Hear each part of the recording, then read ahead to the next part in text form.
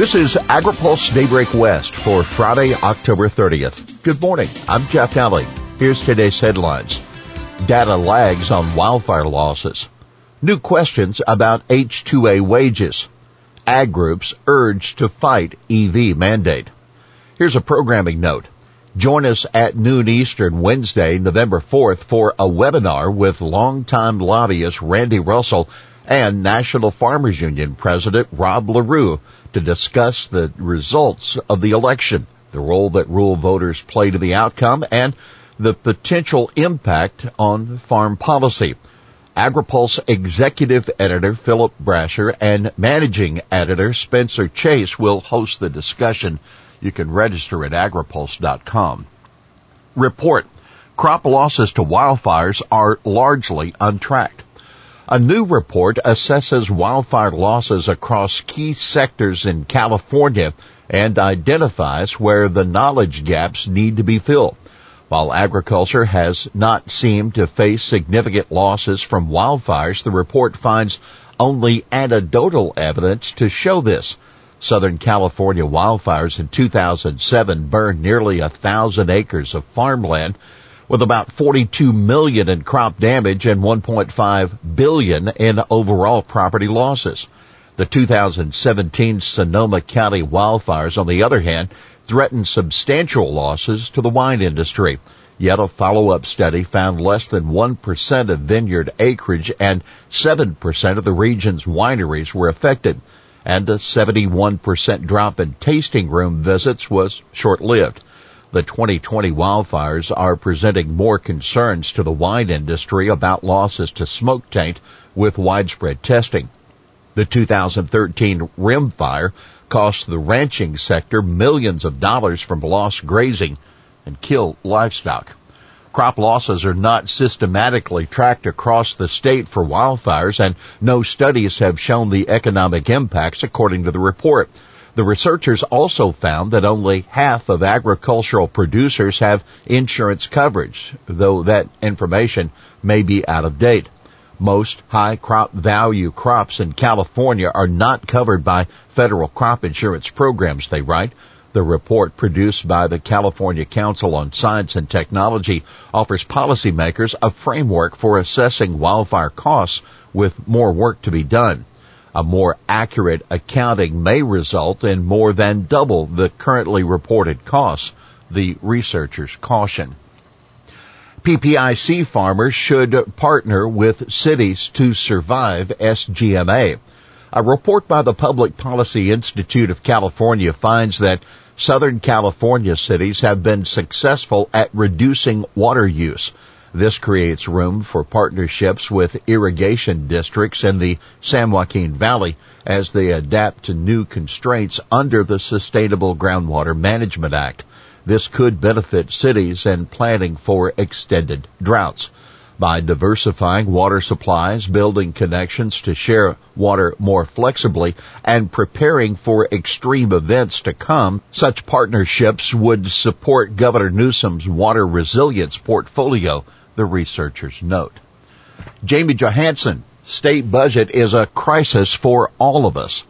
California Farm Bureau President Jamie Johansson said yesterday to expect the state to balance its $54 billion budget deficit through taxes, fees, and regulation.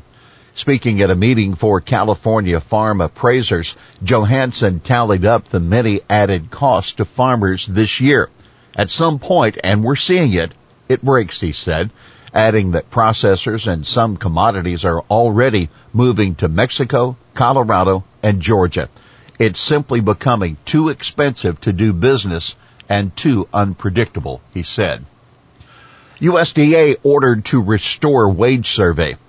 There are new questions about what farmers will have to pay foreign workers next year under the H-2A program. A federal judge's ruling has barred USDA from suspending its annual farm wage survey that is used to calculate H-2A wage rates. USDA did not immediately respond yesterday when asked whether the government planned to appeal U.S. District Judge Dale Drozd's order. Drozd called the decision to kill the survey cursory and conclusory. Without the USDA survey, farm labor groups fear growers will be able to cut H-2A wages in 2021. Now keep in mind, the Labor Department, which administers the H-2A program, has proposed major changes that could be finalized in the next month or so. The final rule is now under review at the Office of Management and Budget. The DOL rule and any significant change to the H-2A wage rules are likely to be challenged in court. You can read our full report at agripulse.com. Pre-election regulatory relief on pesticides and wolves. In a pair of major actions, the U.S. Fish and Wildlife Service has delisted the gray wolf, and EPA has eased requirements for pesticide application exclusion zones. Those are areas where people are not supposed to be when pesticides are sprayed. Instead of a 100-foot exclusion zone for ground sprays containing fine droplets, EPA has decided on a 25-foot zone for all ground sprays and 100 feet for aerial applications. The agency also is allowing farm owners and family members to stay in their homes while applications are taking place. The National Association of State Departments of Agriculture said the rule provides needed clarity for farmers. Meanwhile, environmental groups are vowing legal challenges to the U.S. FWS to remove the gray wolf from the endangered species list early next year. Those groups say FWS failed to adequately consider the status of wolves in states such as Oregon, Washington, and California, where the numbers are much lower than the Great Lakes and some of the Rocky Mountain states. Ag groups welcomed the delisting.